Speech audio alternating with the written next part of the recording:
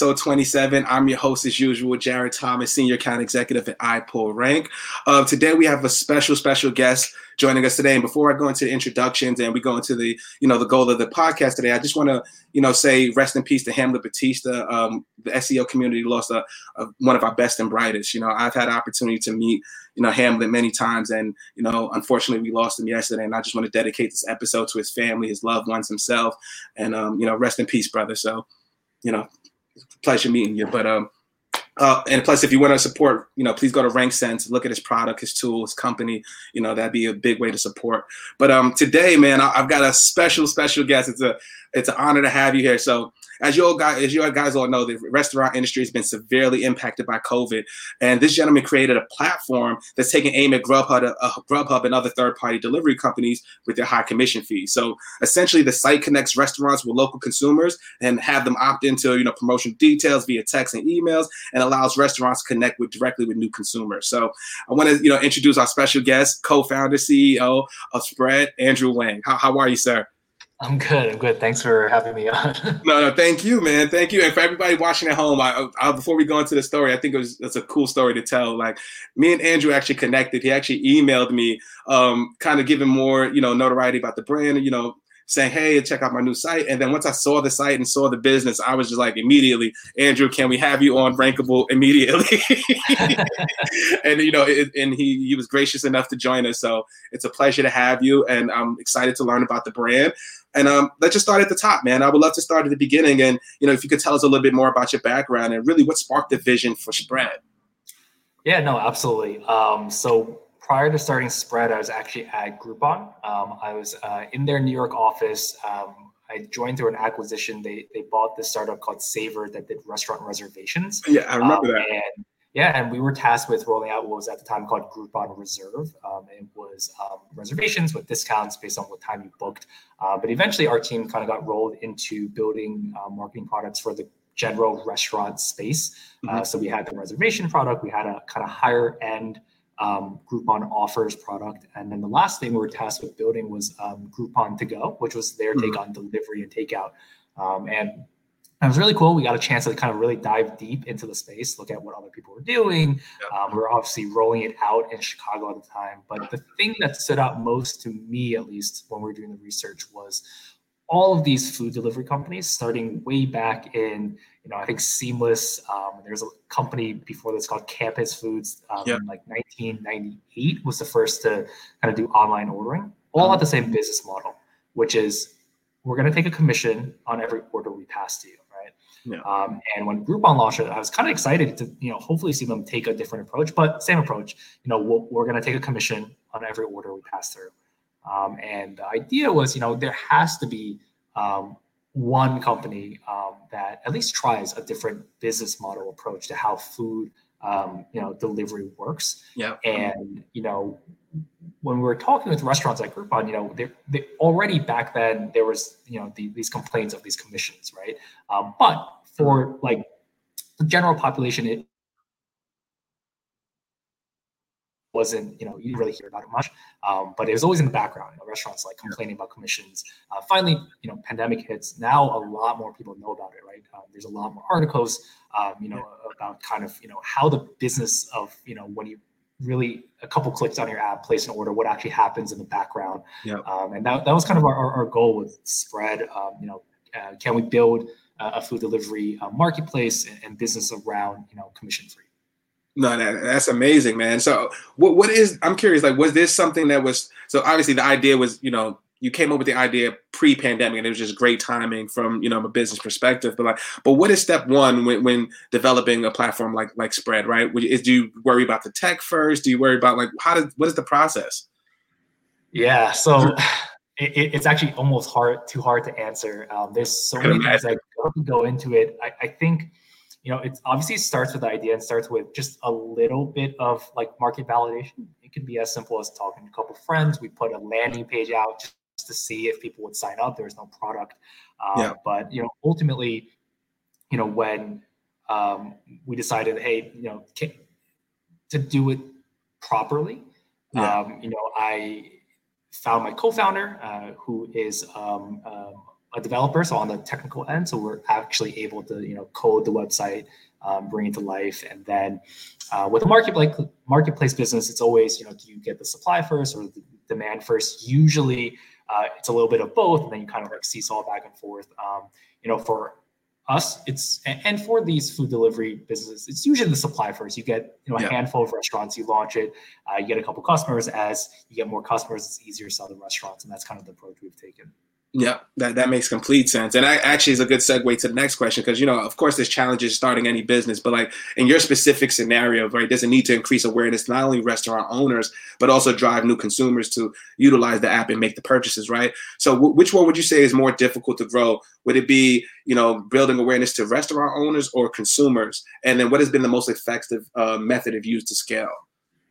So I would say traditionally for what people kind of call like SMB sales, like selling to small, medium-sized businesses, that's the hardest part, because people haven't really figured out a way to scale it necessarily, because at the end of the day, you need to like call someone or email them and get them on the phone, give them a pitch, and close it. One cool thing, so I would say that has been the most challenging. Even though our product is actually pretty easy to sell, you still have to put in the work to like get that restaurant all set up. But the cool thing about today versus when we were building this at Groupon is there are companies now, and we consider them in like channel partnerships that allow us to scale the number of restaurants on our site a lot faster and without really a sales team. So there's companies like Ordermark or Checkmate or Chowly. These are companies that make money by integrating with all of these restaurant point of sales and take like a Grubhub order and put it into one tablet. By integrating into those guys, all of their restaurants that already use them now can be onboarded actually pretty quickly. So that's something that we're leaning into a lot more. And on the user end, we've set up the company so that it's really easy to grow by word of mouth, right? The brand, the mission, we're definitely leaning into that. But early days for any business, it is a lot of just like hustle, right? You asked which channel actually works pretty well for us right now, just to get that, the ball rolling. And, one of them is the cold email, how, we got introduced, we're literally cold emailing local office employees.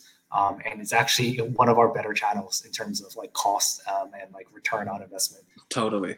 That's a great point, actually. So like for me personally, as a salesperson, like I've seen that channel kind of declining, because we use like Zoom Info and other stuff to prospect, and we put our list and we go by industry and all that good stuff. But then what I've been seeing is a lot of bounce backs from emails, right? People are no longer at the company, they're moving here. So have you seen that on your end too? It has been like a high bounce rate, or?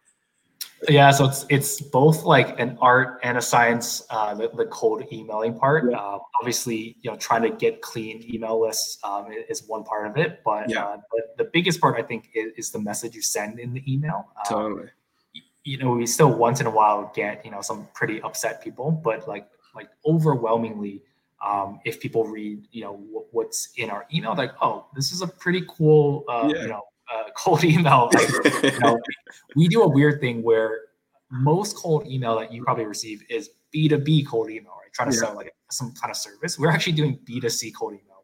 We're not emailing to sell some service to the company, but we're just we're using the company email as a way to verify, hey, they're probably in New York area, which is our first market, which is like kind of interesting. Yeah, that's amazing, man. And have you seen it like? Have you seen the performance kind of skew a little bit now that most people are working from home? Has it increased? Like, I'm just curious. Yeah. No, that's a great question. So we get a lot of responses like that are like, love this mission. I'm outside of the city right now, but let me pass it to these two friends who I know still are in the city. Gosh. But one thing is probably for at least the next couple of months, people are still outside the city. In the suburbs, wherever it may be, people will return. And when they do return, it'll work even better. Targeting companies that are based in New York City.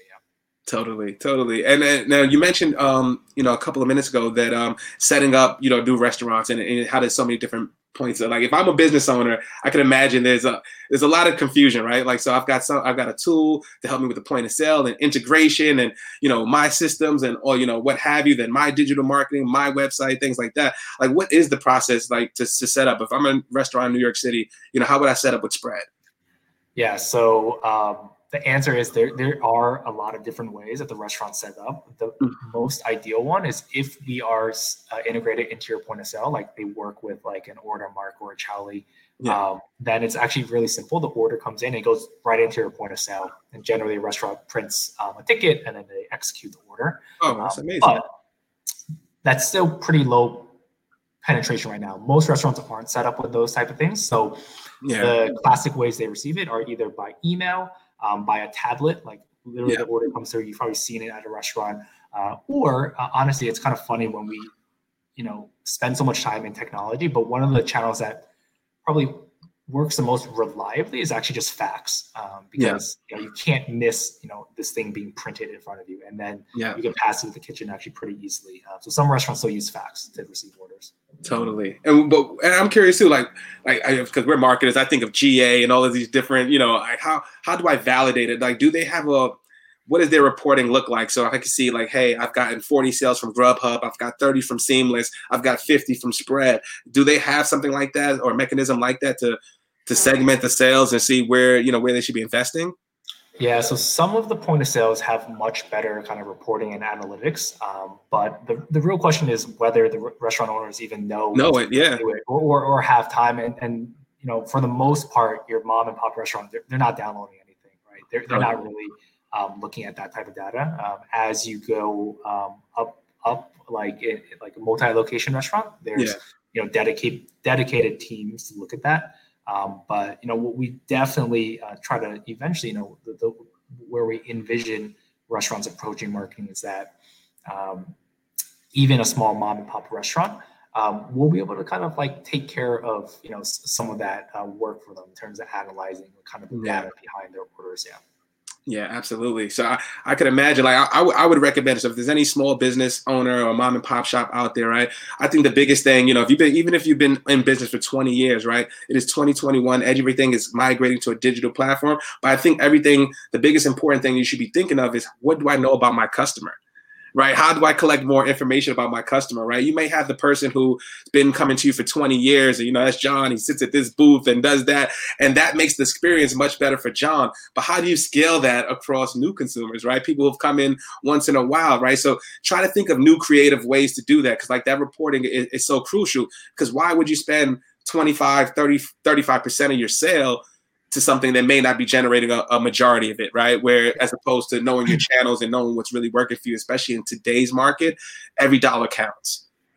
All revenue matters, right? Especially when you only have one stream of it right now, with only being outdoor orders or online ordering. Like, it's so tough. So try to think that in mind once things do open up. Like, what are some things you could do to create or know more, collect more data about your users, right? Whether it be a coupon code, whether it be have them fill out a survey, something, right? But just use that to your advantage and create a better experience. And the best experience, that's going to get the person to come back.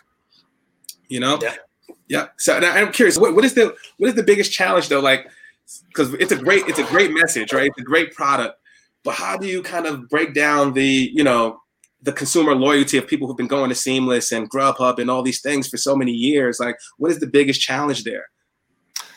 So the pitch on the consumer end at the beginning is pretty straightforward. The idea is, by cutting out this, 30% commission in the middle, the restaurant actually is happy to pass a little bit on to the customer. So if you go to the site, a lot of restaurants lead with offers. And another thing that we will try to make more clear is that, often, like I'd say 50% of the menus, if you're ordering on like a Grubhub or an Uber Eats, is actually just marked up already from, if you went to the restaurant and called them directly. And that's the restaurants passing some of those fees on the consumers, but consumers don't really realize that it's being passed on to them in terms of higher prices. But for sure, on the consumer end, that's like one of the lead pitches. It's like, you're going to get a better offer, right? We don't think this is the perfect analogy, but like any good direct to the consumer brand, right? Like Casper mattresses or Warby Parker glasses.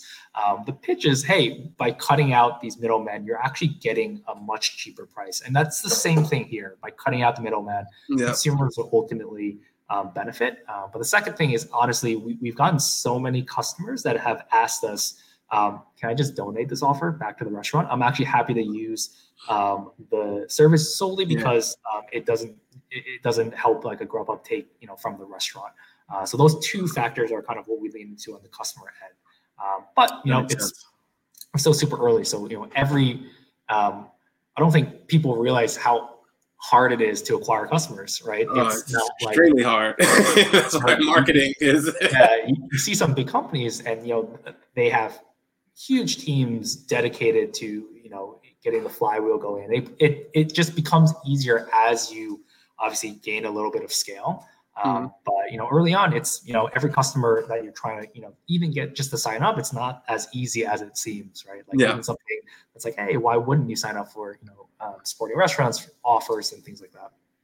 Yeah, that makes a lot of sense. And then like from a consumer perspective, like what can they do? I know you said like restaurants basically can give direct offers and coupon codes, things like that to save money, right? But what can you do as a customer? If I sign up to Spread right now, what can I do to like customize my experience? Is there a way to limit how many promotions and things I receive in a week? Yeah, so right now we are still playing with a bunch of stuff. So right now our marketplace is where we are kind of focusing most of our effort in terms of like improving it. But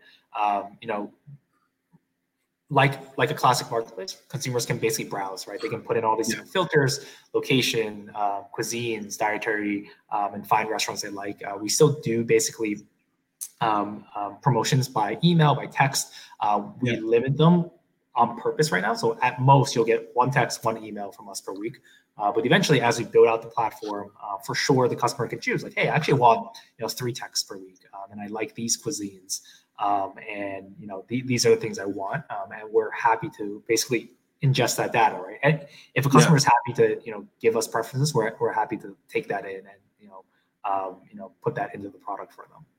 That makes sense, and I'm assuming it's like a rotation, right? You wouldn't be sending like say if I like barbecue food, like one week you might send me to the Dallas BBQs, and the next week you'll send me to another spot. Like, is that how it works? Does it rotate in a manner? That's the goal. Yeah, that's the goal. Okay, got it. That makes complete sense. And then, especially with COVID going on, like what was the experience like? I know it's an early brand, but what was the brand? What did the brand look like pre-COVID? And then what do you think the restaurant industry is going to look like post-vaccination, and what kind of impact will it have on Spread? Yeah, so we were still in the building phase when it hit. So we were kind of heads down, like coding and adding restaurants. Obviously, on the restaurant end, the tough part was, signing up for another service is probably the last thing on your mind when you're just trying to figure out, can I serve indoors, can I serve outdoors? So there's definitely, it's tough on that end. But at the same time, the takeout as a business, so many restaurants didn't really need a takeout business, right? If you had a strong sit-down business, but when the pandemic hits, they figure, we have to learn how to do this business, and even after indoor dining comes back, they'll have this muscle, right? Which is, how do I operate a delivery takeout business that they're not going to just throw away, right? Once they've done the hard work of figuring out how it works, that's a new revenue stream, so they'll keep it. In terms of where we see the restaurant industry after vaccinations, we hope it returns right back to normal. I think there's a good chance that it actually, becomes even better. People are kind of itching to go eat out at restaurants. But I think there are, this psychological hurdle of, people feeling comfortable eating at restaurants, as well as, no one knows what the kind of like state and city laws will be, as they decide how when we should open and when we shouldn't. Yeah.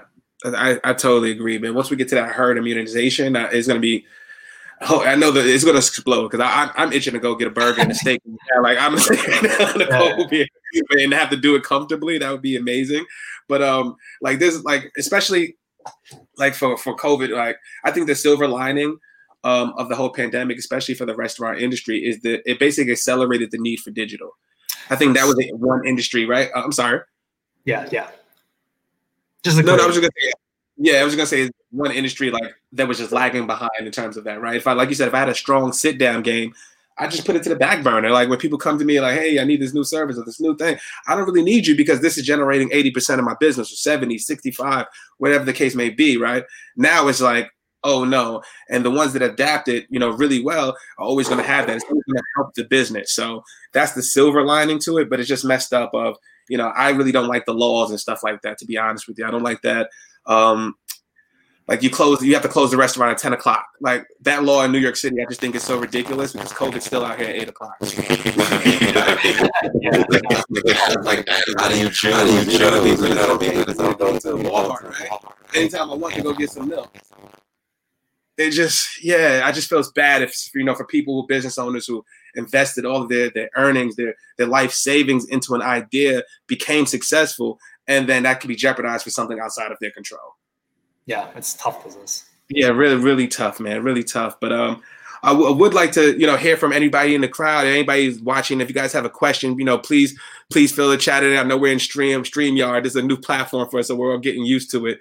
But if not, we'd love to know, do a speed round. But like, what if you had to choose a spokesperson for your brand, right? Like, who would you pick and why? If you had one influencer that you could pick, regardless of budget, who would that be? I mean, regardless of budget, one person that I've always admired, and in the restaurant space for us would be Danny Meyer, like Union Square Hospitality. So I went to school in New York City, and got to eat at a bunch of his restaurants, like even Shake Shack when it was just the one location. Yeah. And he has this really interesting philosophy of a restaurant business. Yes, you have the food. Yes, you have like business behind it, but it's really the hospitality industry experience. And it's still early days, but we tried to add that philosophy to when we build it, because when you're in person, it's really easy to show hospitality in person, right? As a restaurant, but online it's actually a lot tougher. Like how do you bring hospitality to an online ordering experience? And that's something we think about a lot. But I think Danny Meyer is probably like the best.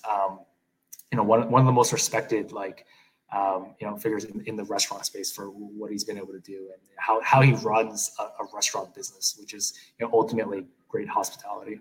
Yeah, and to piggyback off what you just said, I think how you do that digitally, I think it just became creating a frictionless sale. I think how do we make a seamless transaction? Like how do we get the consumers what they want when they want it? How do we have content geared up in a way that answers their questions without having to get Jared on the line or something like that? You know what I mean? Or whatever the case may be. I think that's really how you do it. Hospitality is knowing your audience, and which goes back to our earlier point, make sure you collect those data points and how incorporate that. Make messaging personalized.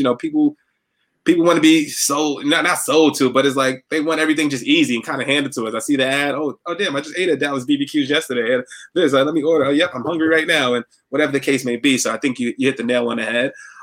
What's your favorite New York City restaurant? Oh man, there's so many, and when people ask me this, it's tough. Usually when I say how many dollar signs right on Yelp, like because there's like categories, but one of my absolute favorites is this kind of hole in the wall Japanese restaurant in the East Village called Ichibante. And they do Japanese comfort food, but they have this really cool vibe. At one point it was basically just a bar and a couple of seats, but they play like reggae music. And it's a really interesting clash of like Japanese and like reggae music, but the food is like so good. It's like Japanese comfort food. So it's not like sushi and stuff like that. It's like they have like ramens, but the thing that we always get is this like chicken naan bun. It's like fried chicken with like this sauce on top. That's like really, really good. Oh man, now because I didn't eat lunch yet, so that sounded amazing. I actually had it's funny you say that because I actually had a spot that I used to love. It actually closed down, unfortunately, but it was on 37th Street called Ginger's, a very similar place. You might have been there, but it was like a very small, kind of looks like a hole in a wall. The food was amazing, the vibe was amazing. And they had these Long Island iced teas for like $3. You get 3 of those. You're on the train wobbly, and it was amazing. Shout out to Ginger's. And then I would say, what's my favorite restaurant? Ooh, that's a tough one, man. Yeah, I don't even know. That's a tough one. I've got so many, man. But and I'm curious too. Like, what's the best business advice you've ever received? and why? Like, what was something that you've implemented that was like somebody told you and it just sparked a light bulb? One that I got that I liked a lot, that I think about a lot, was just for an early stage, any type of early stage business. I think it's easy to get like discouraged because it seems like the world like there's so many things to do and you're like a team of two. But one of our early investors told us that in the business world, there's few things that come as close to like creating art than trying to build a seed stage company. It's one of the coolest things that you can do because, at a big company, yes, you can make changes, you can do stuff, but it moves a lot slower, right? But like building a seed stage company, you can actually, decide how you exactly want to craft it. And just knowing that in the background, okay, at the end of the day, at least you get to do this cool thing, and it definitely helps, in terms of kind of motivation to just like keep going. Yeah, and I'm curious too. What's the VC process look like? Right, like I would be. I'm a seller, so I'm kind of comfortable with that. But I would be so mad, if somebody was to say no or something like that and be discouraged, right? So how do you deal with that? I'm not sure if that's happened in your case, but I'm pretty sure you're pitching to multiple, VCs and to get the funding, and somebody's probably said, "Hey, I get it, but maybe not right now," or whatever. Like, how do you keep focused, man? Yeah, no, I mean, we literally kicked off fundraising for our seed round on Monday. So this week, it's just been cool. Most of my days have been just like back-to-back meetings, and it's like my wife will probably tell you, like all it takes is one, and not even a bad meeting, but one comment here and there, because the company's kind of like your baby, right? Yeah, exactly. And one comment here and there, and you could just become so drained, right, and demoralized. But the opposite can happen too, right? You have a meeting where it seems like it's clicking, they're asking really great questions, it seems like they get it, and like you finish it, you just feel like super energized. Yeah, it's like it's crazy swings from one meeting to the other. But yeah, I could imagine, man. That's amazing, man. And then another thing too, because I'll be honest with you, like I'm kind of struggling with it too, because obviously I do sales. We do the podcast, we do a lot of things, outside of the regular 9 to 5. I'm constantly creating content and things like that. So how do you prioritize certain items, and how do you manage your time? What advice would you give for that? That I think is probably like the most important thing. And I don't have a great answer. I have a whiteboard here that every day I try to reprioritize stuff. But honestly, I think if you can put in a system to think about what will have the most impact on your business, like today or this week or this month, and the better you can prioritize it will be, like the better your company is run, because ultimately you only have like a finite amount of like hours in a day to do something. And if you're focusing on like the wrong things, even if, like something comes in, we get a request from a customer to fix this thing on the site, and it's a very reasonable feedback, right? Maybe something designed that I completely agree with. But then it's like, oh, do we fix that now? Does that impact enough customers? And there's like a million things like kind of on the back burner that it feels bad, because it's like it grows, and I know that it should be fixed, and I know it should be this way. But like being ruthlessly efficient with how you prioritize, like, okay, fine, we'll get this done, but we need to do X, Y, and Z first. Yeah, you're better than me. Soon somebody with a customer would say it's really tough, especially on the customer end. Right? When they give a good piece of feedback, you almost want to just like drop everything and fix it right that moment. Totally. I totally get that. I mean, I don't know. I would assume they was, sorry, I'm working on changing the code now. Order. But man, I know we're coming up, man. It's actually 1:59, man. I just want to say thank you again, Andrew. Like, it's a pleasure learning from you. I wish you and the entire company best of luck. I think this is a great mission. I hope more restaurants join on, and can't wait to see you guys grow and explode to what the vision is. So I thank you again, brother, for taking the time, and it's been a pleasure. Perfect. Really appreciate it. Thanks again for having me on. Of course, of course. And everybody, thank you again, guys. This is episode 27. We couldn't do it without the support and all the comments, the feedback, all that good stuff on social media. We really appreciate you guys. And we'll see you back next week for episode 28. But thank you again, guys. And see you again, Andy. Let's definitely keep in touch, brother. Sounds good. All right. Take care.